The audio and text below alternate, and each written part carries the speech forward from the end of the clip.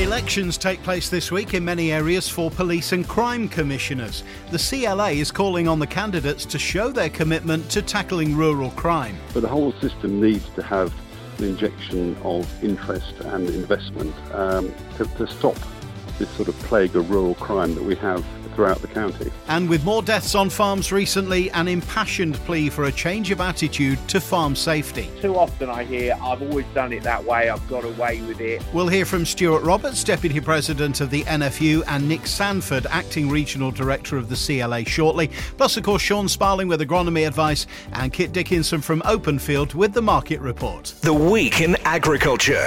This is the Farming Programme with Steve Orchard. Hello, good morning. We move from the frostiest April in over 50 years and possibly the driest into, at last, a week of wetter weather as we herald the start of Merry May. This week's farming forecast is at the end of the programme.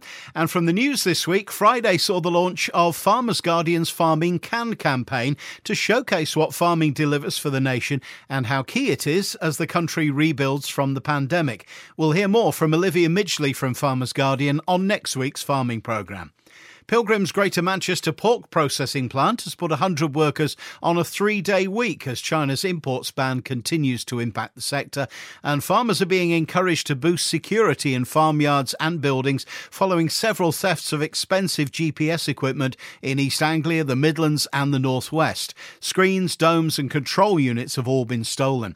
We'll hear from CLA Acting Regional Director Nick Sanford on the subject a little later. And a new variety of maize is proving successful following farm trials. To tell us about Neutrino, welcome Peter Brundle from Hutchinson's Agronomist. Firstly, Peter, what's the general market for maize like currently? Well, what's happening, Steve, is that the area of maize grown in the UK is slowly but surely growing. Last year we saw somewhere around 226,000 hectares, which compared with 5 years ago is quite a big growth. That demand has been driven really by the AD sector, biogas sector, which has grown, and also the demand for grain maize as well. Generally, the forage maize demand is pretty static. It does vary from year to year, but main growth is AD and grain maize. What about this Neutrino crop then, which has been in the news? Why has this proved so successful, do you think? Well, we're constantly looking for new varieties of maize seed because maize breeding is way ahead of, I guess, where we are with wheat and oilseed rape in terms of the benefits you get with the breeding programs we have in place. So there's always a looking out for newer varieties, and Neutrino is one of those varieties that popped up several years ago that we thought looked very good in trials. So we follow the same process each time with a new variety. If it performs well in trials, then we'll take it out on farm the next year in small quantities with growers that we know can compare it with our existing range of products. And then if it performs well on farm and the agronomists are happy with it, then the next year, which is this season we've just had for Neutrino, we will widen its appeal and take it out to a wider geography. What do the trials involve? They basically involve growing the different varieties together in similar conditions so you can compare like with like in different geographical areas. Thank you, Peter. Peter Brundle from Hutchinson's Agronomists. Stuart Roberts, Deputy President of the NFU, is, I'm happy to say, a regular on the farming programme, and we follow each other's tweets and so on. Now, the other day, he got, quite hot under the collar, tweeting on the subject of farm safety. I'll read you the tweet. Sometimes I feel utterly powerless and sick to the core about our industry's approach to health and safety. It's not big, brave, clever or courageous to take risks, ignore danger or dismiss safety. Every single one of us can do something every single day to make our farms safer. Now, safety is a subject we've discussed on the farming programme before, and I make no apology for raising the subject again following more farm deaths recently. Stuart, good morning. What brought on this impassioned tweet? Good morning. I basically have started to get deeply upset, actually, more than anything, about health and safety. And there's no one particular thing that led to it. In some ways, maybe it was the publication on the fatality statistics, which show pretty much we have one fatality a week. But actually, it's more than that, Steve. It's as an industry, we are talking about health and safety these days, probably more frequently than we ever have, and that's a really good thing. But I'm still seeing way too many people taking risks. Either I see that on the TV when I watch lots and lots of very popular programs with people behaving in unsafe ways, or I see it amongst my friends and peers and colleagues, or I see it on social media. And I think, I hear too often we must do something about health and safety. I'm determined to do something about health and safety. Yet too many of us, too often, are not highlighting that to other people, are not making the changes we need. I still see way too many people on quad bikes not wearing helmets, too many people not switching machinery off when they get out of the machine.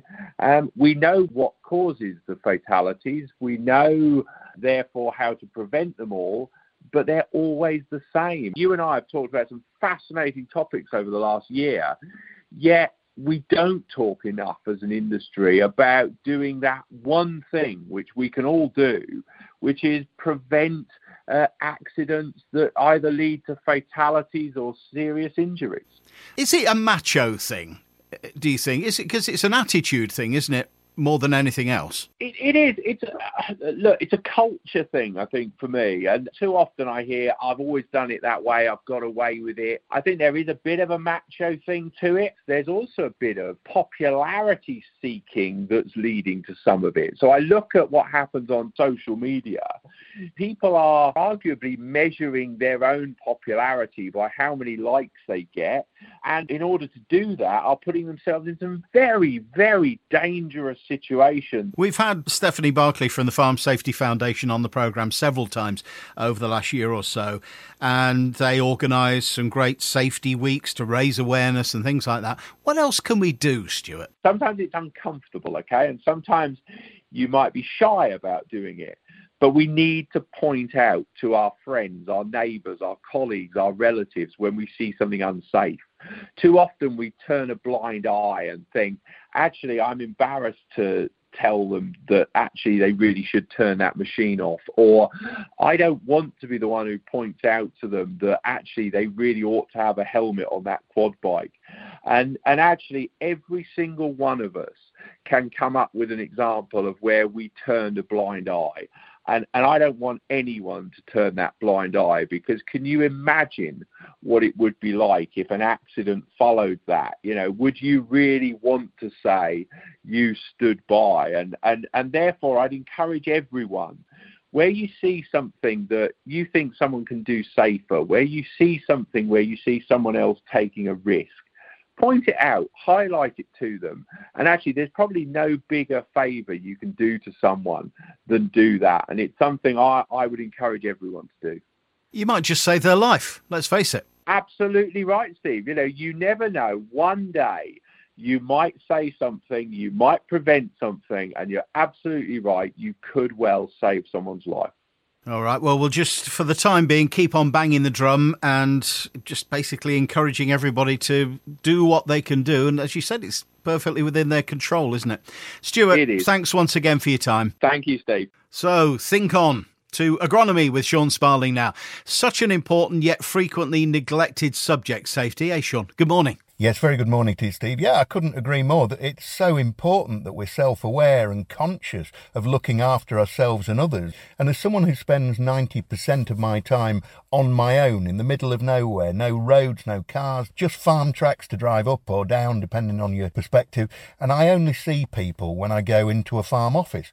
So making sure that I'm being sensible and conscious of any potential issues. Should I trip and break my leg, for example, in the middle of nowhere?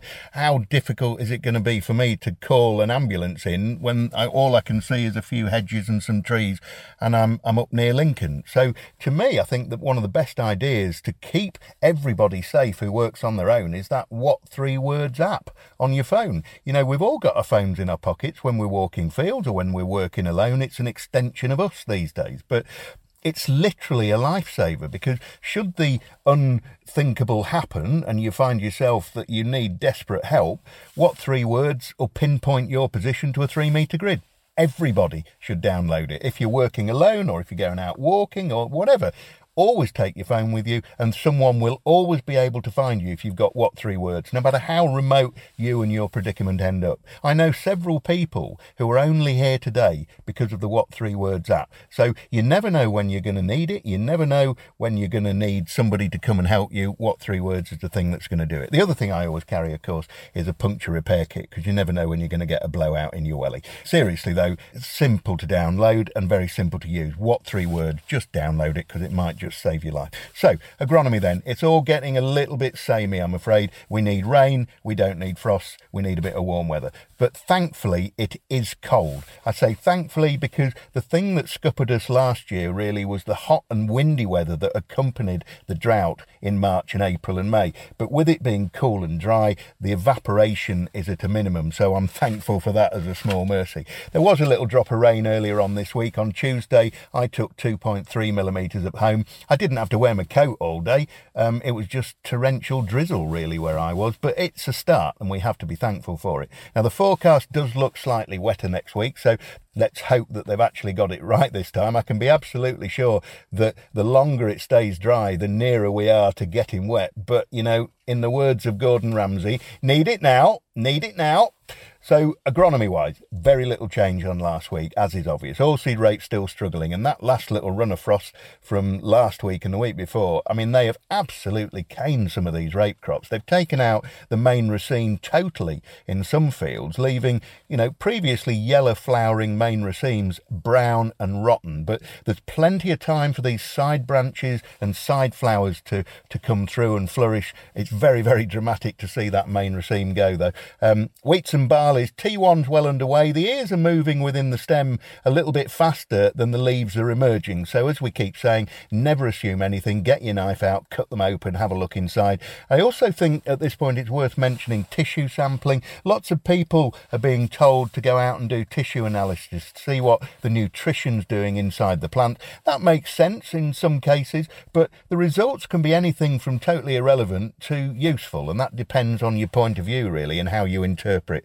those results. The fact of the matter is that I said last week, the new growth is being fed from the older leaves. So if you were to do some tissue analysis and you send the whole plant in for analysis, including all those yellow, chlorotic, older leaves, which the new growth has already stripped of any nutrient in there, in these droughty conditions, the chances are those results are going to come back that you're completely deficient, and therefore copious quantities of Wonder Brews can then be advised and applied. So only send the new growth in, but even then, it only gives you a snapshot when it comes back of what those leaves had in them at that moment. It's a little bit like taking a photo from a motorway bridge, because it'll show you the traffic, but it doesn't show you whether that traffic's moving freely or whether it's stuck in a traffic jam. So you need to understand how to interpret those results and understand what you want to get from them. For me, I think it's far more worthwhile in these droughty conditions for the agronomist to just identify the issues in the field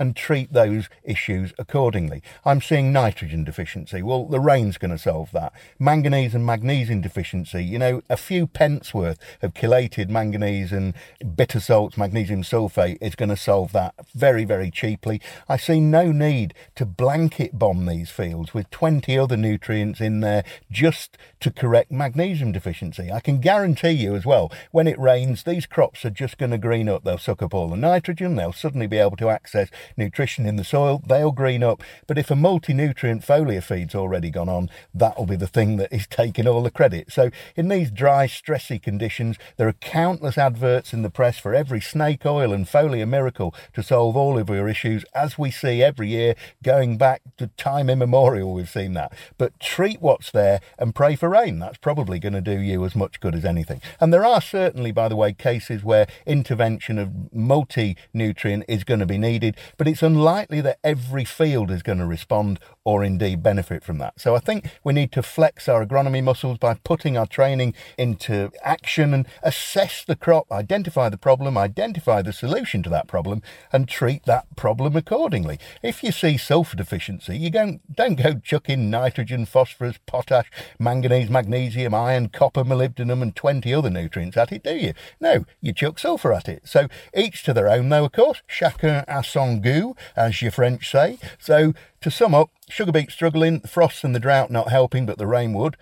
Cereals struggling, frost, drought and some varieties not helping, but the rain would. Kerrin, Diego, Wolverine, Zaya, X-Days, Gleam, Skyfall, Firefly, looking a bit yellower than most, but Kinetic is definitely showing us that the rust is going to be an issue again later on, and Saki looking quite nice pretty much everywhere. So, oh, by the way, if you're going to put Cerone on rye as a late growth regulator, don't do it if the soils are bone dry, and don't put it onto a stress crop, because that's when we see crop damage. So let's see what the next 7 days bring, and I hope they are wet. Thank you, Sean. Sean Sparling, Sparling Agronomy Services. As we approach local and police crime commissioner elections in many areas this week, the Country Land and Business Association has written to all PCC candidates to seek their assurances that rural crime and its effects will be top of their priority list if elected. Nick Sanford from the CLA, rural crime is a seemingly never-ending problem. What are you looking for from the police and the PCCs? Unfortunately, it doesn't get the resources that urban crime gets, and it goes on unabated. What's more, because it's so frequent, I'm afraid that quite a lot of rural businesses and things just throw up their hands and say, oh, the police don't care, the police don't do anything, there's no point in reporting crime. That, of course, is a failure, because if we don't report it, we're not going to get anything done. But the whole system needs to have an injection of interest and investment to stop this sort of plague of rural crime that we have throughout the county. Money and manpower, I guess, are key to this, but it's not just numbers, is it? What else are you looking for? We're urging that, that call centres, when people ring up with a 999 or 101, that the operators are trained so they actually understand about rural crime. Because obviously, if you're in a call centre in the middle of town somewhere and someone talks about hair coursing or poaching, they're probably not going to know exactly what it is even. So there's a certain amount of training needed to understand that. And I think, obviously, more police and more resources in the rural areas has an effect. And those police forces that have invested in things like, quad bikes for police so they can actually pursue criminals across country, drones, technology, and using, the latest technology as well. There's a huge range of high-tech equipment and stuff available, but it needs to be there, and people need to be trained on it so they can actually use those resources. We just hope that the new police and crime commissioners do think really hard about this, because it's obviously Lincolnshire, very much a rural county, very much a rural responsibility for them. And the police need to work with other agencies. I mean, as you know, we have this complete problem across the county and across the country of fly tipping. And again, fly tipping is a criminal activity, but the local authorities are involved, the Environment Agency involved. Police should be able to convict people because it's a crime. And again, let's get the police working closely with other agencies so they can have a united attack on these criminal activities that just go on. And a slightly different approach can often work wonders. A large proportion of people living and working in the areas do live in fear of crime. They've been affected by crime, and the costs are considerable. I think the average cost of rural crime is about £5,000 an instant now. So it's a significant amount of cost and damage that's going on. Well, let's hope that your campaign with the PCCs bears fruit. Nick Sanford of the CLA, thanks ever so much for joining us again. OK, thanks. Bye for now. To the markets we go now. Welcome with his weekly report, Kit Dickinson from Openfield. Good morning, Kit. Well, good morning, Steve. Traders continue to scan the weather surfaces looking for signs of rain in the forecast, which to date have failed to materialise in the key dry areas. There is some hope of rain in the US Northern Plains and the Midwest into the 2-week forecast, which would benefit the ongoing spring maize and wheat plantings, but much more is needed. Canada remains dry, with StatsCan also forecasting their all-wheat area down by 7%, whilst parts of northern and western Europe are forecast some rain, which will need to deliver. The situation in Brazil is ongoing, and they continue to go backwards, with some estimates now 14 to 19 million tonnes below the USDA estimates.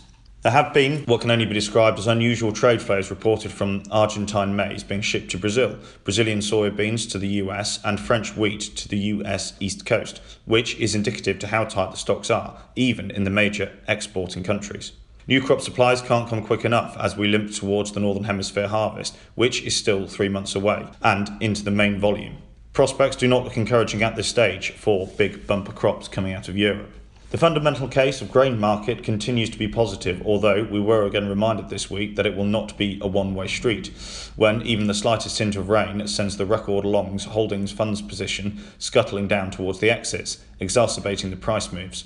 Consumers have little cover internationally or domestically, and they struggled to come to terms with the size of the recent upward move. This was demonstrated this week by Egypt, who cancelled their tender to buy August wheat when faced with a $30 rise in the price from what they bought in their last tender a few short weeks ago. As we are currently harvesting their domestic crop, they can perhaps afford to wait, but there is no guarantee that the price will fall. Algeria tendered for May-June shipment but bought 200,000, which is likely to be less than they wanted, but offers were not plentiful. So looking at barley, old crop markets remain in the ad hoc mode with little malting quality being offered into the marketplace. Good news is the recent reports is that brewers are seemingly underestimating the demand from consumer for beer as the pub gardens reopen and they gather pace. New crop markets have seen some support directly from the weather story here in the UK and indirectly from other markets reacting to the weather and demand stories globally. As the drier period extended into another week, attention was focused on what this could mean for the recently planted spring crop. At the same time, maltsters were looking to take some new crop cover, with limited trade taking place, limited by the offers given the current weather outlook. Values remain supported at these levels, and it's a good opportunity to open the new crop marketing campaign. Oilseed rape, another rollercoaster week for values as the Matif futures markets gets technical on the old crop position and the new crop trades global news, weather or humanitarian. Old crop domestic markets remain supported by the distinct lack of available seed, whilst the nearby Matif futures have moved into a technical trading range, dislocating from the cash markets. The odd old crop buyer remains and at the current values reflect the lack of availability, although there are some parcels now finding their way out of the sheds. New crop markets have been buoyed by the ongoing global weather stories here in the UK, Europe and North and South America. Competing stories on increased canola plantings in both Canada and Australia play ideas of reduced production in other areas like Europe, along with the sustained crude oil and veg oil markets. The demand side of the equation has now come into focus with the exponential rise in COVID cases seen in India over the last week and what this means for the veg oil demand into this key market as well as the human cost. With markets digesting this news flow, futures have had a choppy week, with daily trading ranges of €10 commonplace over the last few sessions, as recent gains made their way out of the door for some midweek profit taking. So looking at prices this week, feed wheat for May has dropped to 199 to 201, but the more significant drop has been August new crop, 175 to 178, moving forward to November at 181 to 183, February 184 to 186, and May 186 to 188. Milling wheat premiums are currently in the region of 18 to £20 for new crop. Barley, 165 to 167 for May, with a drop into new crop of 153 to 155 for August. November, 161 to 163. February, 163 to 165. And May 21, 166 to 168.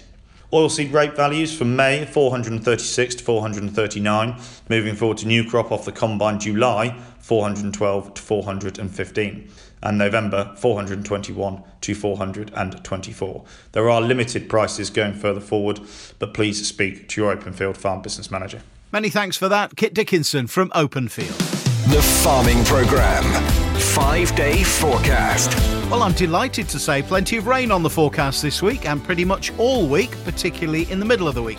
Fairly calm today with light rain later, highs of 12 Celsius. Monday sees the wind pick up in the afternoon from the south to southwest with speeds in the 20s, rain through the day and highs of 11. The strong winds continue on Tuesday, mostly westerly and a degree or two cooler. Wednesday sees the winds calm, but some heavy rain is forecast, possibly up to 4 centimetres. Cooler again with highs in single figures and down below freezing into Thursday. The week ends calmer and slightly warmer with some more light rain. Well, that's it for this week. But before I go, can I beg your support for our fundraising campaign on Links FM, raising money for disadvantaged children in Lincolnshire and Newark, Cash for Kids? We're all doing 5k a day in various ways, running, walking, cycling, scooting, and even kayaking to work. As well as that, I'm going to be driving a train and a tractor in the next few weeks, neither of which can I do at the moment. We'd love you, the farming community, to get on board, either to get sponsored to do 5k a day yourself, or whatever takes your fancy. We just want to raise as much money as we can, and whether it's £10 or £100, every contribution helps, and every penny raised in the area stays in the area. Please help us. Visit the website for all you need to know, linksfm.co.uk, and click on Cash for Kids. Thank you, and see you next week.